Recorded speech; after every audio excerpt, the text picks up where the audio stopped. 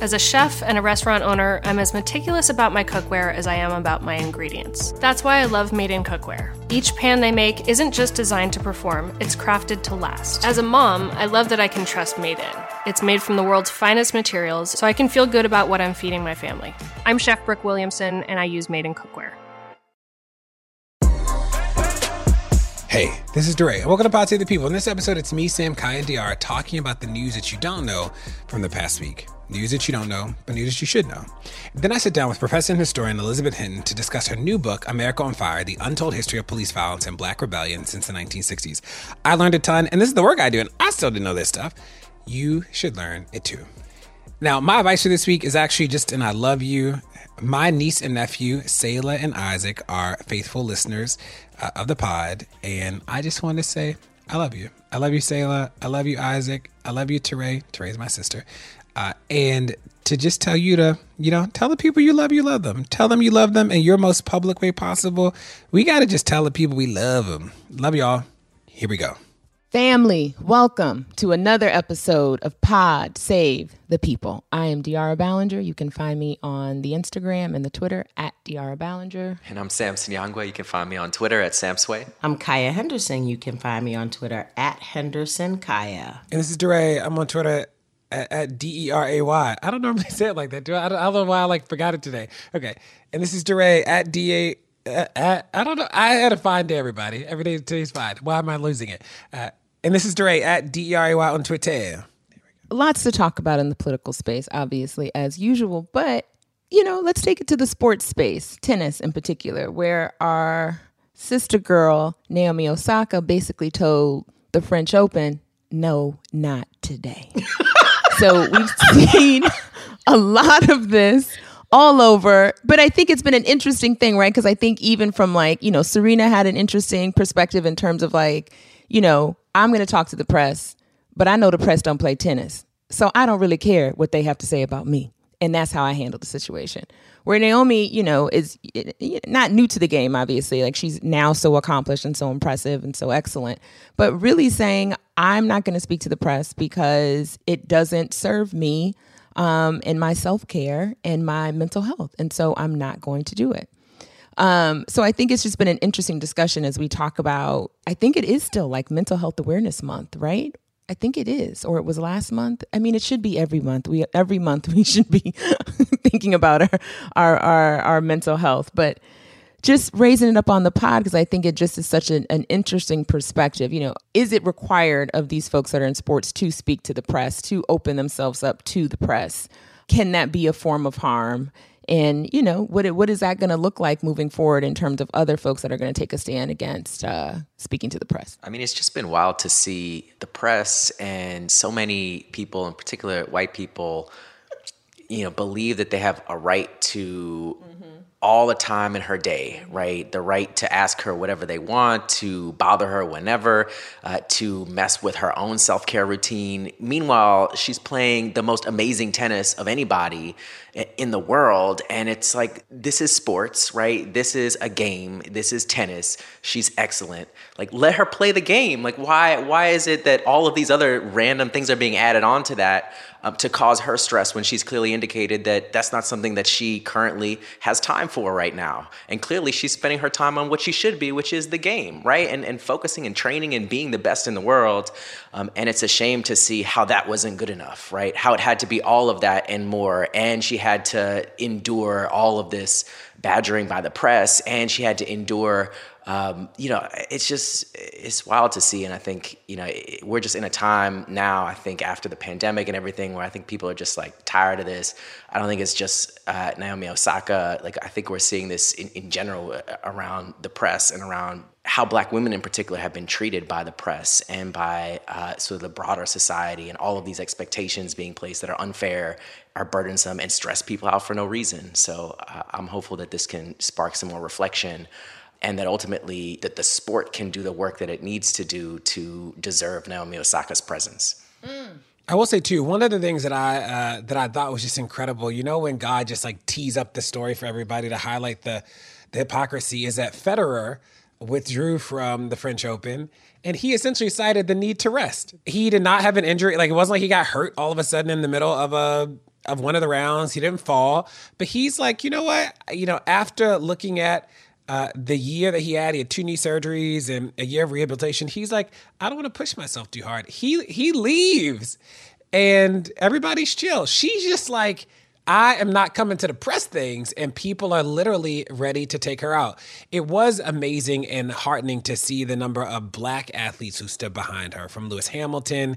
Then you see people like Will Smith, like you see Serena, like you see people just support her. Like, she gets to choose what she does here. And like Sam said, she showed up fully on the court. It wasn't like she half played. She was like, I'm there. I don't know if I need to discuss it immediately after every single time. The other thing that I thought was a great brand moment was Sweet Green is one of her endorsers. And people asked Sweet Green after she did this, were they going to drop her? Because, the whole premise is that she, is an athlete and a star. And they said she stands up for what she believes in. That's back to our core values. And it's like, I actually just love that, especially because this was such a basic thing. She's like, my mental health. She didn't want to surprise you. She didn't even make it a PR moment by just not coming to the press event that day. She gave you a heads up. This is why I'm doing it. Mm-hmm. I'm okay with the consequence. And they were still like, not enough. We want more. For me, this is all about like redefining power dynamics, right? And so, her mental health and whether or not, the interviews with the press were putting her in the best situation to be able to play her best game. But first of all, I think that there is a big question around the role of the press these days, given social media. Before, the only way that fans got to know an athlete was through the articles and stuff that came out from the standard press, right? But that's not true anymore. People know Naomi because they follow her on Instagram or on Twitter, or, she has her own thing. And so the role of the press in making or breaking an athlete, I think, is in question. And I think that is one problem, right? That this institution, which was super relevant, may not be as relevant as it was. And I think that is a complete and total challenge to the power dynamic. The other redefinition of power for me was really about this fact that who needs who? Does the tournament need her, or does she need the tournament? Because she done showed y'all she don't need this tournament, frankly. And if I had $1 for all of the pieces that I've seen that are like, oh, the French Open is less interesting to watch. Because this is the thing, right? She is the star. She's the one who is bringing new people to the sport, engaging folks, longtime fans in new and exciting ways. And I think these people made a big mistake. The people at Roland Garros said, well, you don't want to do it, we're going to fine you, because it's the trope about owning Black bodies and owning Black athletes and owning control over how this stuff goes. And she was like, yeah, $15,000, cool, no problem. I'll pay the fine. And I'll work with you to help figure out how to make sure that this doesn't happen again for other people. Oh, and boom, it backfired on them, right? And people are like, what are you doing, French Open people? What in the world? If we're not protecting athletes, if we're not ensuring that our stars can play and want to play, then what are you doing? And so I think that this is going to open a bunch of questions. I'm excited that she gets to call the question in ways that Serena wasn't able to, or John McEnroe came out and said, look, Bjorn Borg, you all ran him out of tennis on this BS, right? We shouldn't let this happen again. And so I think this is a really important moment in tennis and in athletics, right? And shout out to not just Naomi, right? Marshawn Lynch, I'm just here because I don't want to get in trouble, right? This is a question, I think an open question around the press and athletics and what athletes must tolerate. Y'all, my news is from the New York Times, and it covers some new developments, actually the new development with National Black Theater in Harlem. So if you do not know the National Black Theater, please get familiar. I'm lucky enough to know it and have been exposed to it. Sade Lithkoth, who is the current CEO, is a dear sister friend of mine and just so incredibly talented. I don't know if I know anyone who cares more deeply about community, artistic expression, and Black liberation than my girl Sade. So exciting to see what's going to happen with National Black Theater, but essentially it's going to be rebuilt. It's also going to include kind of 21 stories of apartments and retail space, et cetera, et cetera. So, kind of transforming into what will be, even more so a pinnacle, in a sense, in a portal within Harlem that is so deeply needed. So I wanted to bring this to the pod just because, one, this has been a place that has been so restorative and therapeutic and inspiring to me. The last thing I saw at National Black Theater before COVID was actually The Peculiar Patriot, which was a one-woman show written and directed by Lisa Jessie Peterson, who you should also get to know if you do not know her body of work, because it is incredible.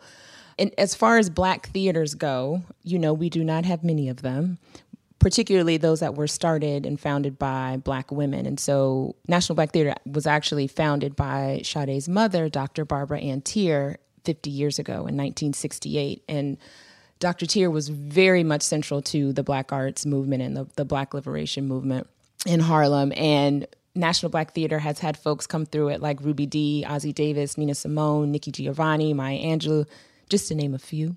So really looking forward to, what's to come and what will be an incredible, beautiful space, but also just wanted to highlight another important Black cultural institution for y'all to get to know, support, lift up, etc. So check it out, National Black Theater, y'all. What was super exciting to me about this is kind of the redefinition of how the arts gets funded. And so this is, at least from my reading of the article, an attempt to change the paradigm where in order to do your art, you are dependent upon philanthropic contributions. This is kind of a FUBU move, right? We gonna buy some real estate, build a building, have some apartments and some stores, and generate our own revenue so that finances the art. And I think that is a really interesting and groundbreaking approach. And I'm excited and hope that the development actually provides enough revenue to support the work of the theater at, its highest level. This is some Black empowerment stuff that I love. And I love the story too, because basically Dr. Teer bought this whole block. She bought the block back in the day when people were like, why are you doing that? But as Sade said, she said that for Dr. Teer, she saw it as the next piece of this temple to Black liberation, which is ownership. Ownership would allow the real estate to subsidize the art, to your point, Kaya, which was a model that would disrupt the standard practice of nonprofit theater funding. So my news is about a new report that was just released by the AFL-CIO. Now, the AFL-CIO has at least 13 affiliate unions that represent law enforcement. And this report is actually their public safety blueprint for change. And this is newsworthy because the AFL-CIO has so much power and influence within the broader labor movement, and is sort of this constellation of unions that includes police unions. And so, organizers have been spending a lot of time trying to get the AFL-CIO to come out in favor of holding police unions accountable, addressing some of the issues that we've talked about frequently on the pod, the ways in which police unions use police union contracts and their lobbying and political influence to push for policies that make it difficult to hold the police accountable, that allow officers who commit misconduct, who kill people, to avoid any type of consequence for that. And so this report is sort of their effort after they convene a task force on racial equity to come out with a position, sort of a statement of where the AFL-CIO stands on this, what their sort of path forward is going to be in the context of policing. And so what's notable about this is they essentially endorse a model that is empowering police unions to hold their own members accountable through a program that they call U Leads. This is the first time that I've heard of this U Leads program.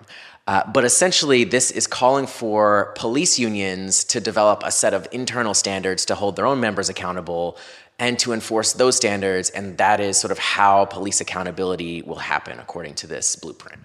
Now, suffice to say, the existing system is one in which the police unions already write many of the rules and the standards in the context of these police union contracts.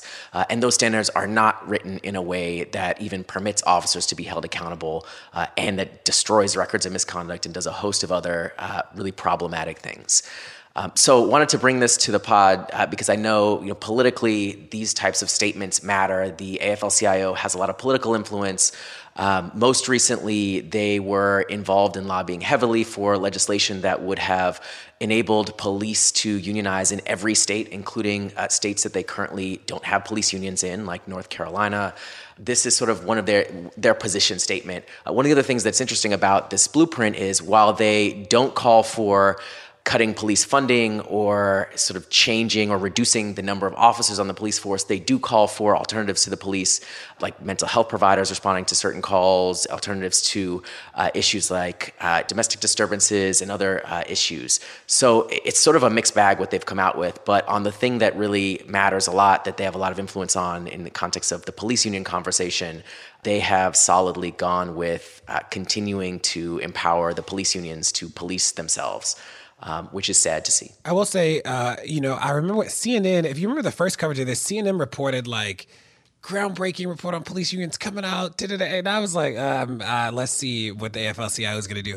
There are three things that stand out to me about this. The first is that people had believed that the AFL-CIO was going to distance themselves from police unions. None of that happened. Literally, this report is no distancing. If anything, this is a very firm embrace, and it's an embrace saying, hey, I hope you just do all this stuff that we know is not going to change anything anyway. You're like, well, that's interesting.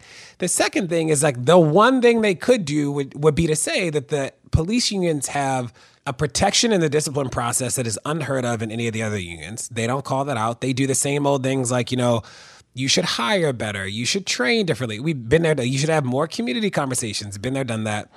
And the third thing is I think people forget that the AFL-CIO is big in a lot of places. I mean, almost every place where there's unions. So they represent a whole host of public sector workers. So in places like Virginia, the police are going to get the power to unionize, or they got the power to unionize in May of this year, almost exclusively because they're AFL-CIO members, because AFL-CIO led the conversation around public bargaining.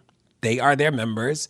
And it is hard for us to disentangle them politically from being captured under the AFL-CIO. So, the AFL-CIO gets no brownie points for this. This is a sham proposal and won't do anything. If anything, it might even allow people to think more favorably about police unions, though I don't think that's going to happen. When we poll consistently, even people who don't really understand police unions don't think they're a good thing. Don't go anywhere. More Pod Save the People's coming.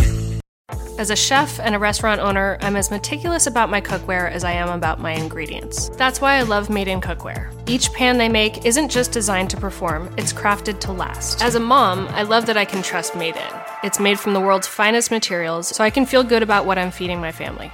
I'm Chef Brooke Williamson, and I use Made in Cookware. Shop chef-quality pots and pans at madeincookware.com. Pod Save the People is brought to you by Factor. Warmer, sunnier days are calling. Fuel up for them with Factor's no prep, no mess meals. Meet your wellness goals in time for summer thanks to the menu of chef-crafted meals with options like Calorie Smart, Protein Plus, and Keto. Factor's fresh, never frozen meals are dietitian approved and ready to eat in just 2 minutes. So no matter how busy you are, you'll always have time to enjoy nutritious, great tasting meals. With 35 different meals and more than 60 add-ons to choose from each week, you'll always have new flavors to explore. You can crush your wellness goals this May with dietitian-approved meals and ingredients that you can trust. Make your day delicious from breakfast to dessert. Stay fueled with easy, nutritious options. Treat yourself to restaurant-quality meals that feature premium ingredients like filet mignon, shrimp, and blackened salmon. Now, let me tell y'all, they sent me the Factor meals, and it is absolutely true. 2 minutes, pop it in a microwave, and it literally is restaurant quality food. So far, my favorites are chicken parmesan. I am a chicken parmesan connoisseur. This stuff is good. It has broccoli and tomatoes, and it is creamy and amazing. Yum. So easy to throw it in the microwave and have a good meal. I'm saving money. I'm not eating out at restaurants so much. It's healthy. Like, I cannot say more about Factor meals. So if you want to be down with this, head to factormeals.com/PSTP50 and use code PSTP50 to get 50% off your first box, plus 20% off your next month. That's code PSTP50 at factormeals.com/PSTP50 to get 50% off your first box, plus 20% off your next month while your subscription is active. Pod Save the People is brought to you by BetterHelp. Now, y'all, the beginning of this year has just been a lot going on, like from work and family and friends and just, the weather's been awful in New York City and Baltimore. There are a lot of stressors happening, big and small. And when we keep them bottled up, it can start to affect us negatively. Therapy is a safe space to get things off your chest and to figure out how to work through whatever's weighing you down. If you're thinking of starting therapy, give BetterHelp a try. It's entirely online, designed to be convenient, flexible, and suited to your schedule. Just fill out a brief questionnaire to get matched with a licensed therapist and switch therapists anytime for no additional charge. Get it off your chest with BetterHelp. Visit BetterHelp.com/people today to get 10% off your first month. That's BetterHelp, HELP.com/people. My news this week comes from ESPN, and it is about the NFL halting race norming in the review of Black claims in the $1 billion concussion settlement. So if you've been following football for the last how many ever years, you know that there's been a lot of conversation about, and frankly, scientific evidence that playing football causes significant brain injury over time. There are lots of football players who have suffered from concussions and then a whole bunch of other brain-related injuries. And the NFL a couple of years ago, I think in 2013, created a settlement fund of $1 billion for players who could demonstrate that they had suffered brain injuries as a result of their football playing. Well, see, the problem is that the way to demonstrate that you have suffered injuries is to show that your cognitive functioning is less now than it was before. But part of the whole dealio is that in the 90s, medicine created some standards around cognition, which effectively assumed that Black players started out with lower cognitive functioning than other players. And so it's then harder to show the deficit and be eligible to take part in the $1 billion settlement. So a number of Black players filed a civil rights lawsuit over the practice. And just this past week, the NFL has agreed to halt this race norming. It was interesting to me because a few weeks ago, I brought to the pod this idea of race in algorithms around maternity choices, and we're going to hear a little bit more about that in a few minutes. In fact, what the NFL says about this particular thing is that these norms were supposed to prevent racial bias in medicine, but in fact, you know how it goes, right? Like, it didn't. It had the opposite effect. But again, it just goes to show how race plays out in these algorithms and decision-making processes in medicine. The other thing that was really interesting to me about this is the fact that how this came to be was because a bunch of NFL wives were like, we're not having this, Black NFL wives. There's a quote in the article which says, if it wasn't for the wives who were infuriated by all of the red tape involved, it would never have come to be.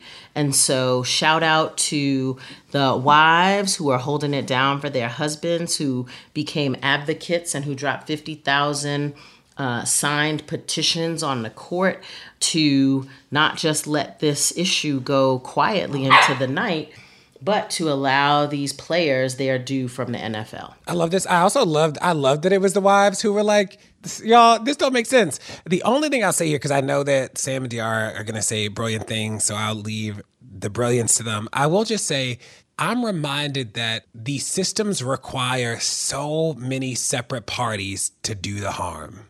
Like, it's not enough for the front office to make the thing. Somebody has to like process the papers. The doctors have to agree. Like, so many layers of people within the NFL have to see this and participate in this over time for it to be a thing, and yet still it persists. I mean, it's like what I always go back to with the police. The police alone can't do this. They can't do it alone. It takes like a whole system of people to allow and enable it. And that's what I think about this. There is no way you are coding the Black people cognitively less and nobody knows about it. It's just not, that's not true. Like, that is not true. And it is wild that it took the wives to be the people to expose this.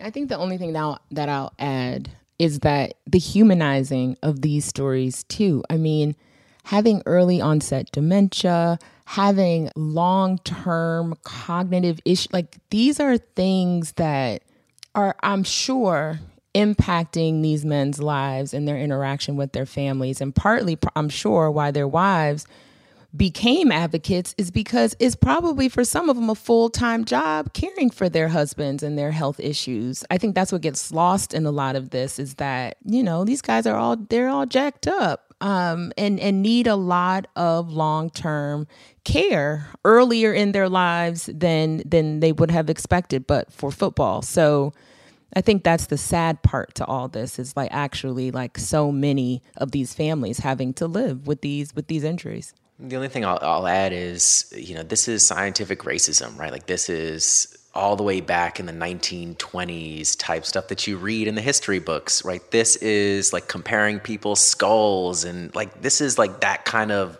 dark history is like here, and it's still happening in all of these ways that, you know, it takes people to discover, like to point out, to call out. To DeRay's point, like, a lot of people were in on this. This was the way things were done. This was the methodology.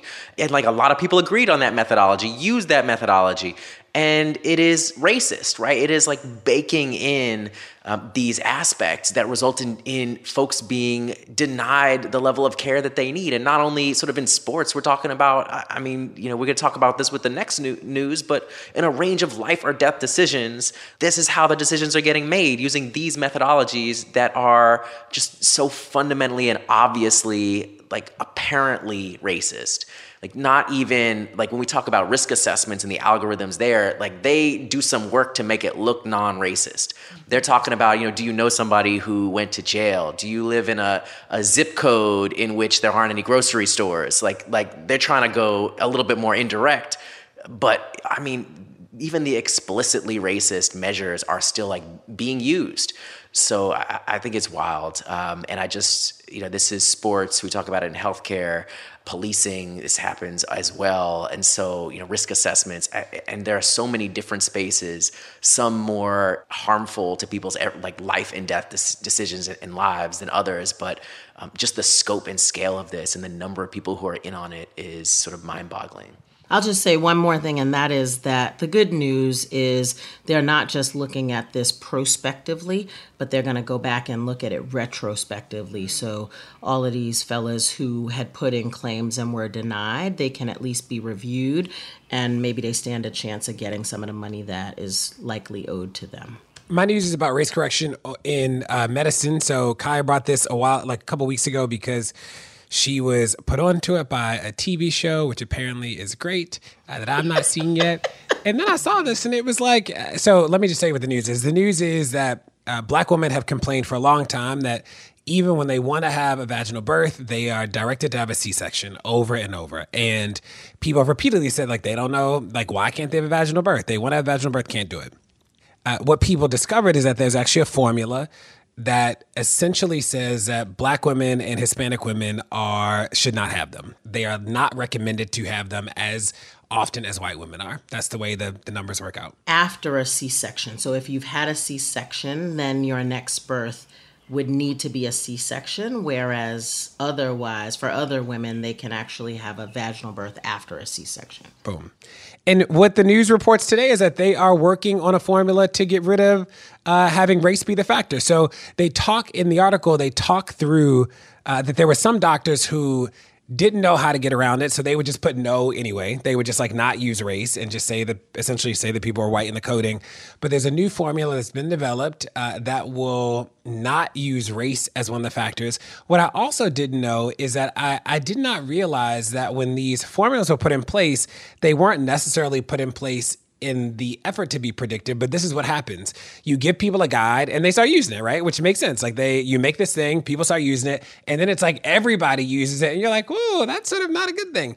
But the takeaway from this for me was really that we can undo all the harm. We can do it. That like this formula has been around forever. It's been the way it's been done for a long time. And still, we can get committees of people together and try something new. And I say this because when we address systemic racism, people so often are sort of like, well, it's systemic.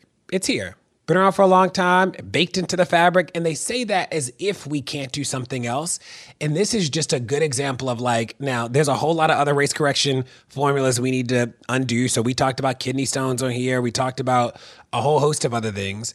But this was just like a good proof point that like it is possible to undo the racism. That is possible. While it is possible, I think the article goes out of the way to make the point that it's not just a matter of changing the formula, because this is socialized into how people do their work. And so even when you Google the formula right now, the old piece comes back up and not the new piece. So there's going to require a lot of training and unlearning for people in order to take this new tool and use it effectively. And so I think kudos to these folks who have taken the first step of developing a new calculator.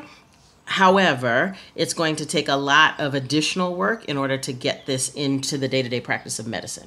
I'm really into Michelle Morse, who in 2021 was named the first chief medical officer for New York City Department of Health and Mental Hygiene.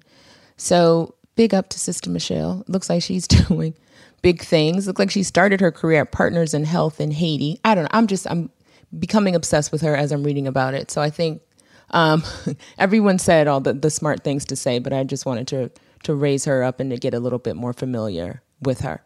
So the only thing that I'll add is, the how do we not only remove race as a factor being used in this, but how do we actually make sure that it's that the tool works accurately and that it's not sort of substituting race for another variable that is essentially race, but a proxy. And it sounds like that work is still underway and that there have been analyses that affirm that the tool performs with the same level of accuracy without race being an explicit variable, and that they actually added a new variable, which is whether or not the patient has been treated for chronic hypertension as they remove the race variable. So, it has yet to be independently evaluated.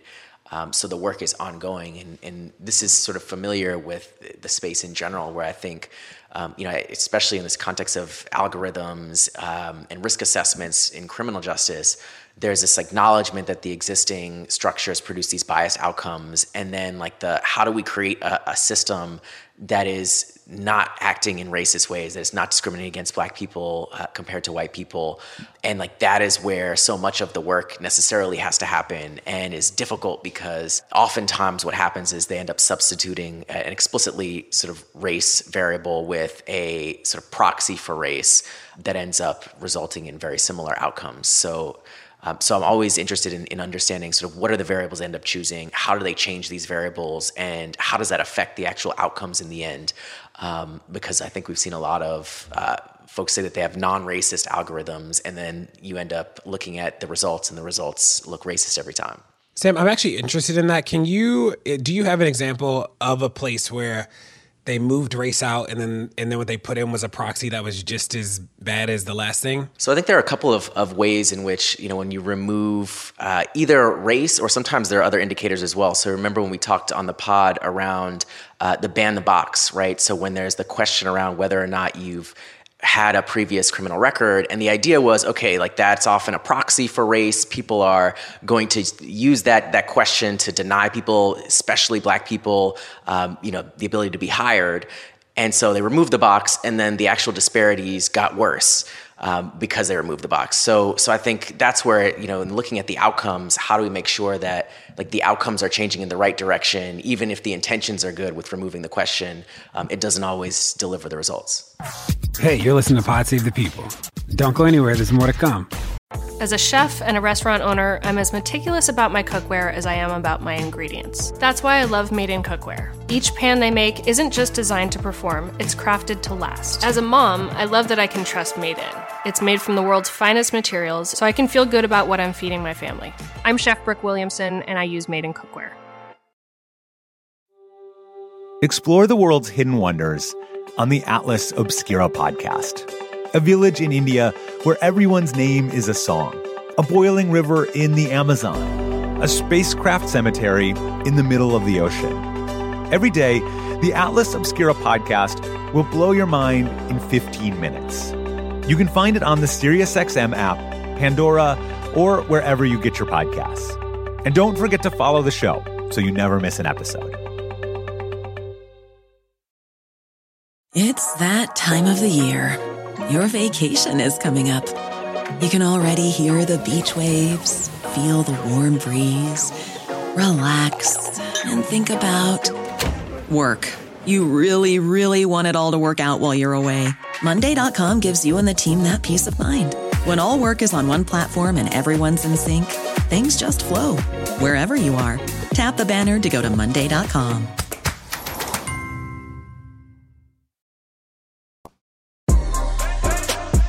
Today, I'm talking to Dr. Elizabeth Hinton, a historian and the author of several books, including the new one, America on Fire, The Untold History of Police Violence and Black Rebellion Since the 1960s. We discuss racial hierarchies, inequality, white terrorism, and just a startling amount of buried history that is thankfully coming to light. Let's go. Professor Hinton, thanks so much for joining us today on Pod Save the People. Thanks so much for having me, Dre. So I didn't even know this book was coming out. And then I saw it and I was like, whoa, this is a book I wish I had read in 2014. But it is here now. America on Fire, The Untold History of Police Violence. I have a ton of questions to ask, but I met you forever ago, it feels like, on a panel or something. We definitely met at like an event. Yes. I was intrigued by your research then, and now it's like, whoa, this book. So can you talk to us, start us off with like, how did you get to be a professor? Like, what was the pathway to being in the academy? What did you study before you studied this? And then how did you get to this history of police violence? For most of my childhood and even into my teenage years, I really wanted to be a criminal defense attorney, in part because I came of age as mass incarceration was really kicking off and the crack epidemic, and seeing how that played out within my family, but also seeing how the justice system and recognizing how the justice system as a young child was racist and really effed up when it came to people of color and Black people. And so that made me want to defend people and prevent people from going to prison under these crazy long sentences, many people who needed drug treatment and not people who needed to get locked up, like my cousins.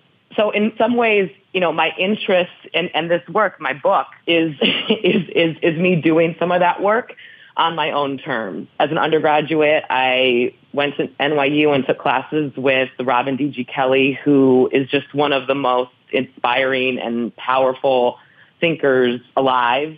And he made me want to write like him, and he made me want to be a historian and to think about the ways in which the past can be a guide for us as we envision a more equitable and just present and future. So for a long time, especially in graduate school, I really struggled with, what it meant to be in the academy and be a professor and be doing this research and be, in many ways, by the nature of the job, disconnected to a certain degree from many of the struggles on the ground. And I realized that, this research and that intellectuals have really important roles to play in social movements. And so this is my skill set. I love going in archives, whether they're organizational archives or they're federal archives or the archives I use for America on Fire, which was based largely on newspaper accounts and doing oral histories.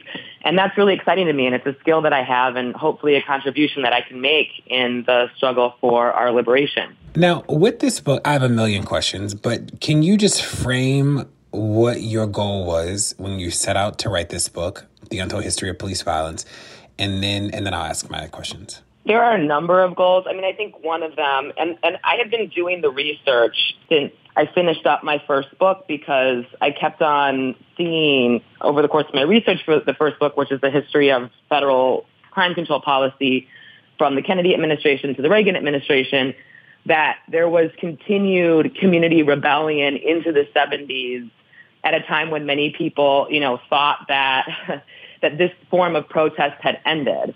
And so this kind of troubled me. As, the events of 2020 unfolded in particular, it became really clear that this was a history that we needed.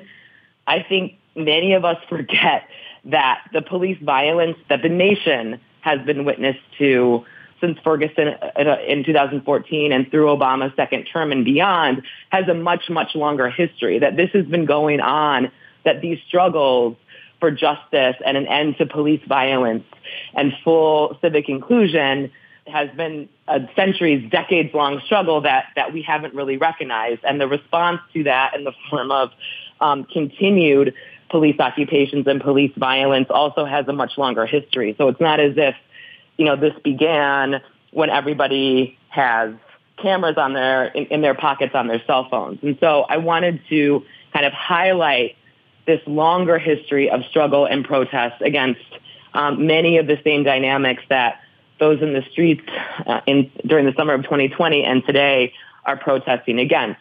I also wanted to push back on the language that we use and the repressive responses to what I hope all of us will begin to really reckon with as a form of political violence, and that is the rebellions.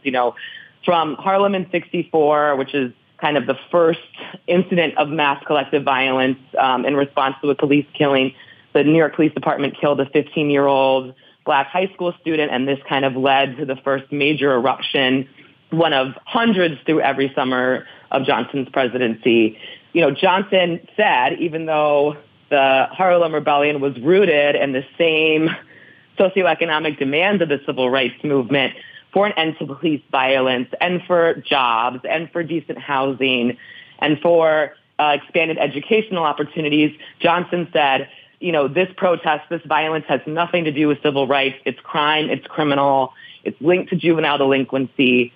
And in responding to the political violence as such and calling these incidents riots, it continues to perpetuate the cycle of police violence and rebellion because, instead of investing in the resources that people need, the resource that gets propped up time and time again are policing and surveillance and incarceration. And so much of this story leads us to the mass incarceration society that the United States is today and the continued killings and violence inflicted by police forces against communities of color throughout the United States. One of the things that you do, in a way that comes off effortlessly in the book that I'm sure took forever, was you find so many stories, right? Like one of the things as an activist that is hard is that people are always like this isolated incident. They're like, well, my community is not Ferguson and this is not Baltimore and this is not Louisville, right? And one of the things that you do that was shocking to me, and this is like the work I do every day, is that you weave together this historical tale that is true, that reminds us that this has been happening for a long time. How did you find these stories? Like, I think about Peoria. I think about, you talk about Cairo. You talk about like the housing project. It's like all these communities that I just remember now from reading the book. How did you find those stories? And maybe it wasn't even hard to find. Somebody just had to go looking. I don't know. So it was actually luck and happenstance. So, I mentioned that over the course of researching my first book, I came across some of these stories in the national press. And then I was at a barbecue at a friend's house and was introduced to this political scientist at the University of Michigan named Christian Davenport, who's amazing. Everybody should look up his work. He runs the Radical Information Project at U of M, and he happened to have in his possession the archives of the Lemberg Center for the Study of Violence, which was formed after the assassination of John F. Kennedy, and basically sought to collect local newspaper clippings of every incident of all kinds of violence that were rocking American cities, big and small and tiny, throughout the United States, and not just Black rebellions, but also anti-war protests and labor disputes and student movements. And this archive, unfortunately, parts of it were housed at Brandeis, where the Lindbergh Center did its work at Brandeis University. But the newspaper clipping portion of it had essentially been like passed around among a group of political science professors, and Christian Davenport happened to have it. I met him, and he said, hey, you know, would you want to, he was getting ready to do a retrospective on the Detroit Rebellion of 67. It was, coming up to the 50-year anniversary. We started talking about, these at the time what I was calling like small scale or mini rebellions. And he said, I have this archive, come take a look.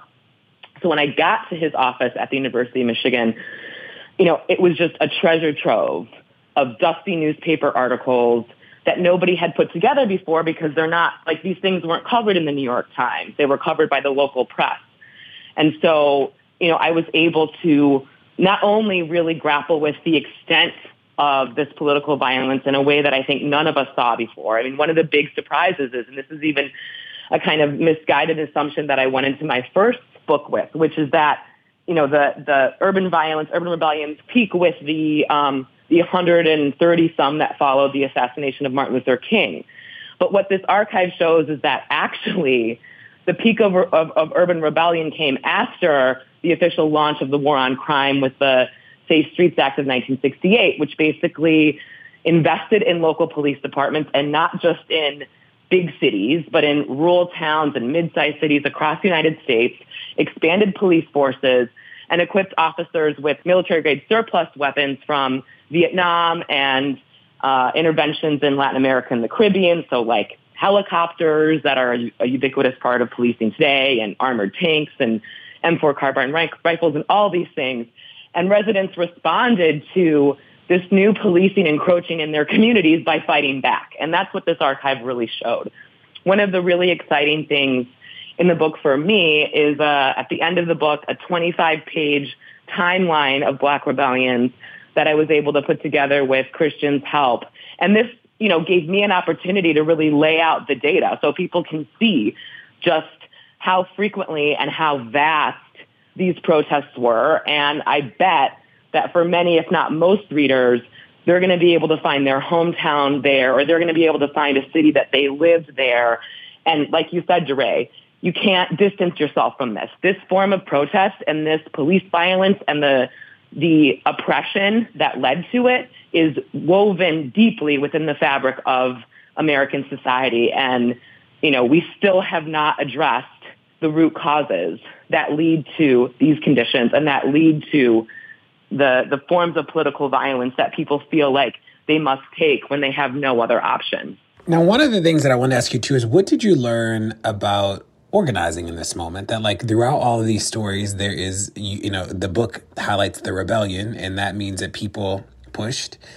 What did you learn about those people? That's a really great question. I mean, I think for one, the book really made me grapple with the relationship between nonviolent direct action protest and violent rebellion, and how both have been so integral to the Black freedom struggle historically. In so many of, and nearly all of the cities where rebellions occurred, the throwing of rocks at police, the burning, the looting in some cases did not just pop up out of nowhere. It came after decades of nonviolent direct action, but also lawsuits and petitioning local elected officials and going down to City Hall that had not worked to fundamentally change conditions. And it also raised questions for me about new questions and difficult questions about what some of the shortcomings of the civil rights movement are. And it's unfortunate that historically it has taken these forms of violent protest for policymakers and for communities to begin to recognize and attempt to reckon with the larger socioeconomic conditions that lead to them in the first place. So I think, the movement for Black lives and attention to issues of police brutality, the wreckage of mass incarceration in this country, and racial inequality in general, that conversation has been revived and renewed, I think, from Ferguson onward. But it really took what we saw last summer with, a renewed spate of violent protests for people to begin to listen in new ways, for systemic racism, for instance, to become a buzzword, for some people to begin to think about how we might finally address the root causes of socioeconomic and racial inequality and begin to think about how we might dismantle the racial hierarchies that have structured the United States historically. So one of the big things is just wrestling with the diverse and rich forms of protest that have been so integral to the Black freedom struggle. And that's not always the nonviolent marches. And those nonviolent marches, too, and the peace vigils can quickly turn violent when they are responded to with tear gas and with police beating people with batons and with force instead of actual meaningful concrete change. Boom. Yeah, one of the things that it reminded me of, I think about, obviously I was in the street in Ferguson and we were in the street for 400 days, is that the retelling of this story has always been this really odd idea that like national groups came and like told people to come outside their houses and da-da-da. And like, that's just not what happened, right? Right. Like people came outside because their neighborhood was on fire, right? And like the police were terrorizing them.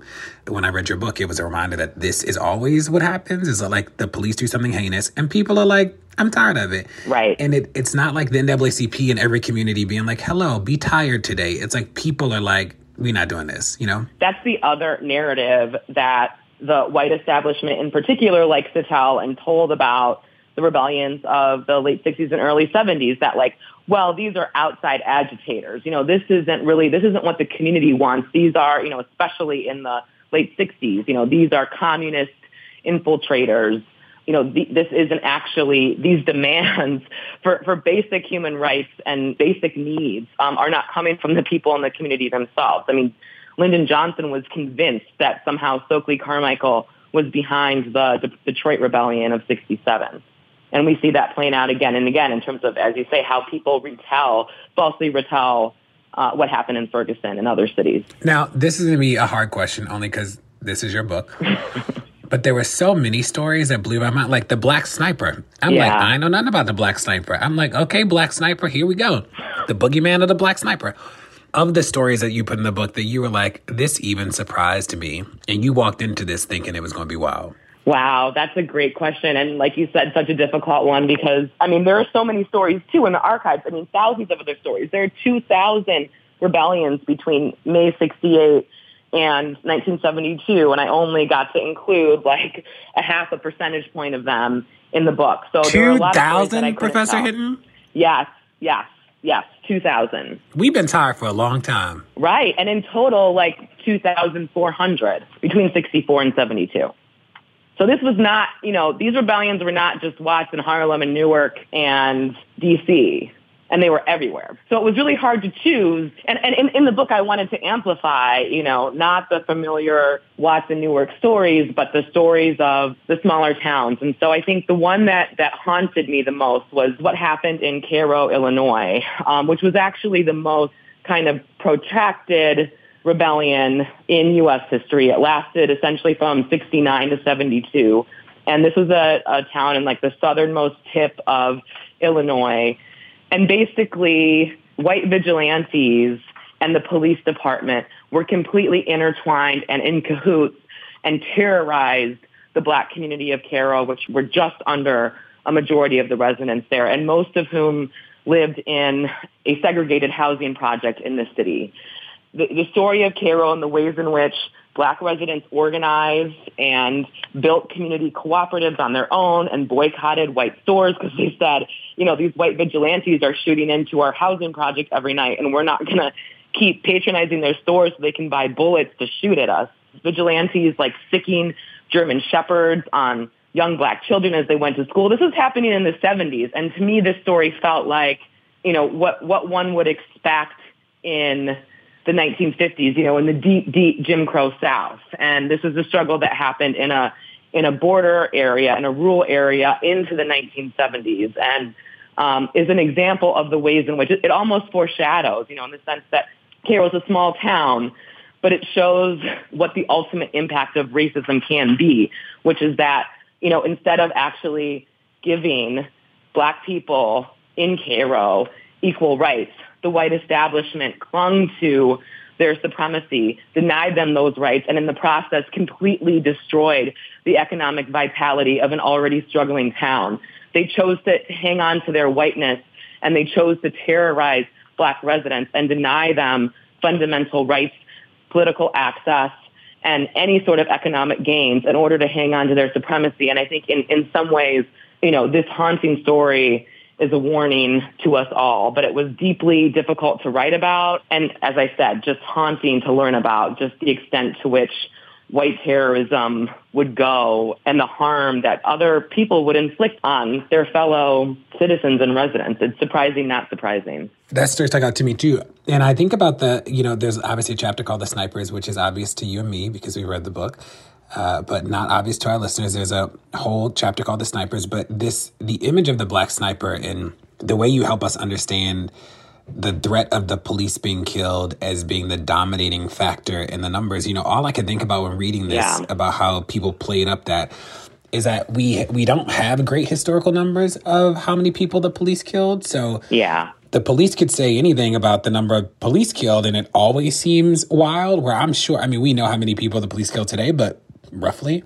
But I'm sure it was wild back then. And those numbers were just like all people saw was the rebellion. There was not even a real way to quantify it because the government certainly wasn't collecting that information. Right. But it reminded me of just like the incredible power of the police to fearmonger and how that fear actually leads to public policy.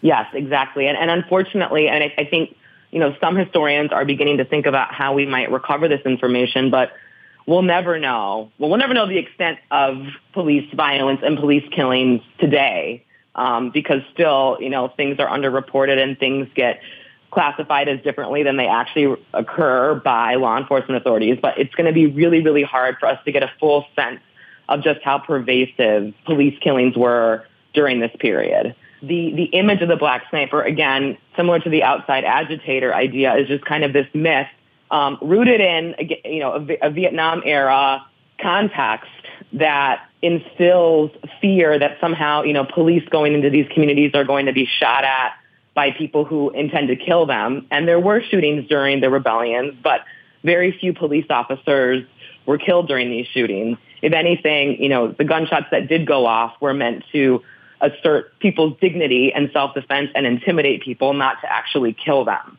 But yet, the sniper, and, I write about this in the book, but it was a figure that the media itself helped to create and helped to perpetuate, even though many accounts of sniping were fabricated, ends up becoming a really important, as you say, Dre, element of these policy arguments for more police, more penetration, and for gun control in targeted black urban communities.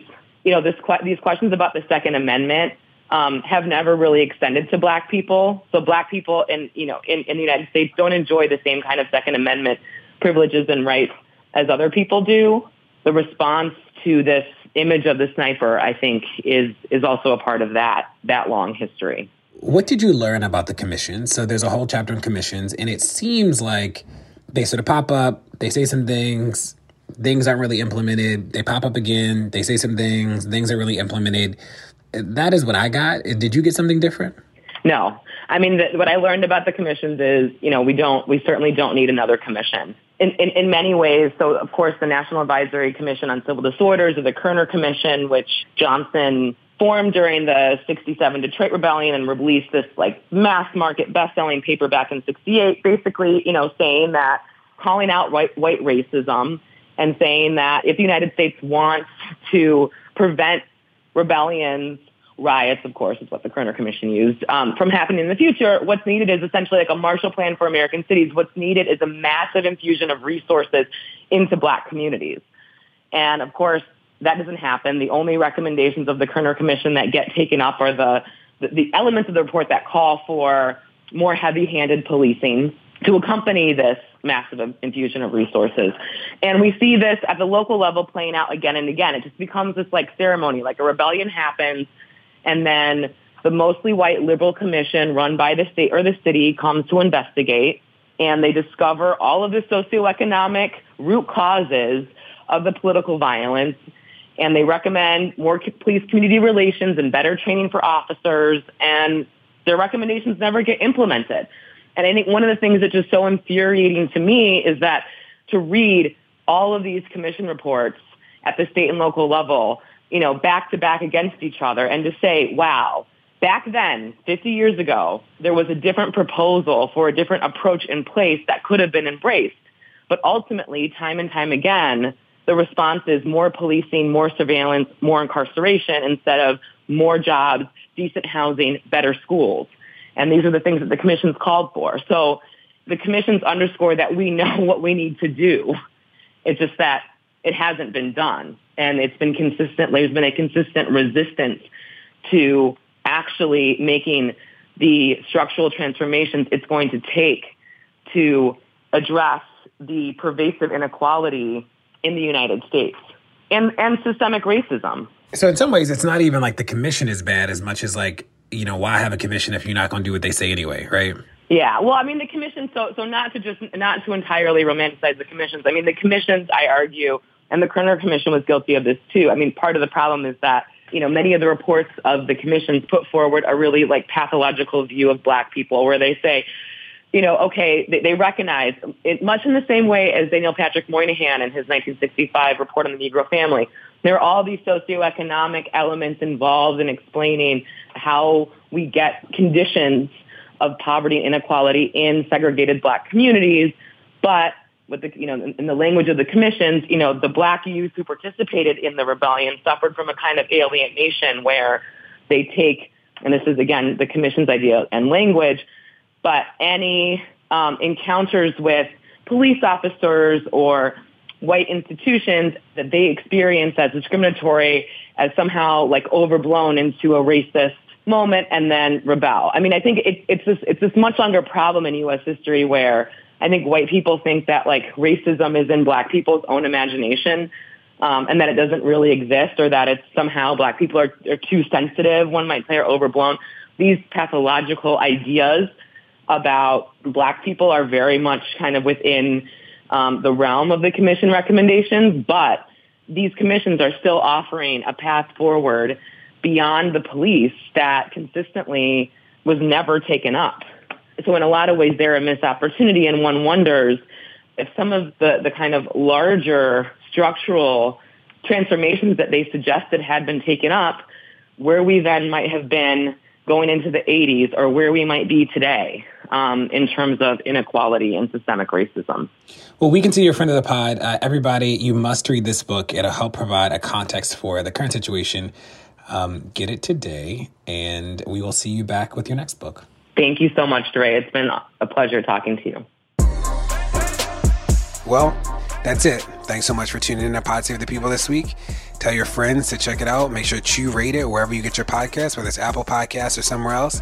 And we'll see you next week. Pod Save the People is a production of Crooked Media. It's produced by Brock Wilbur and mixed by Bill Lands. Our executive producers, Jessica Cordova-Kramer and myself. Special thanks to our weekly contributors, Kai Henderson, DR Ballinger, and Samuel Sinyangwe.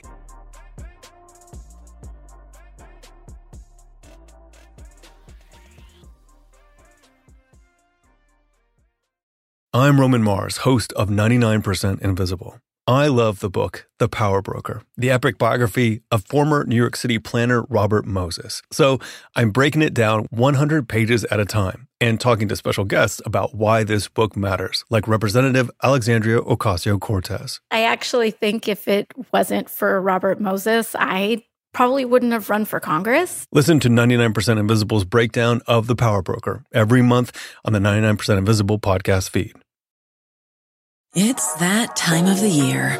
Your vacation is coming up. You can already hear the beach waves, feel the warm breeze, relax, and think about work. You really, really want it all to work out while you're away. Monday.com gives you and the team that peace of mind. When all work is on one platform and everyone's in sync, things just flow. Wherever you are, tap the banner to go to Monday.com.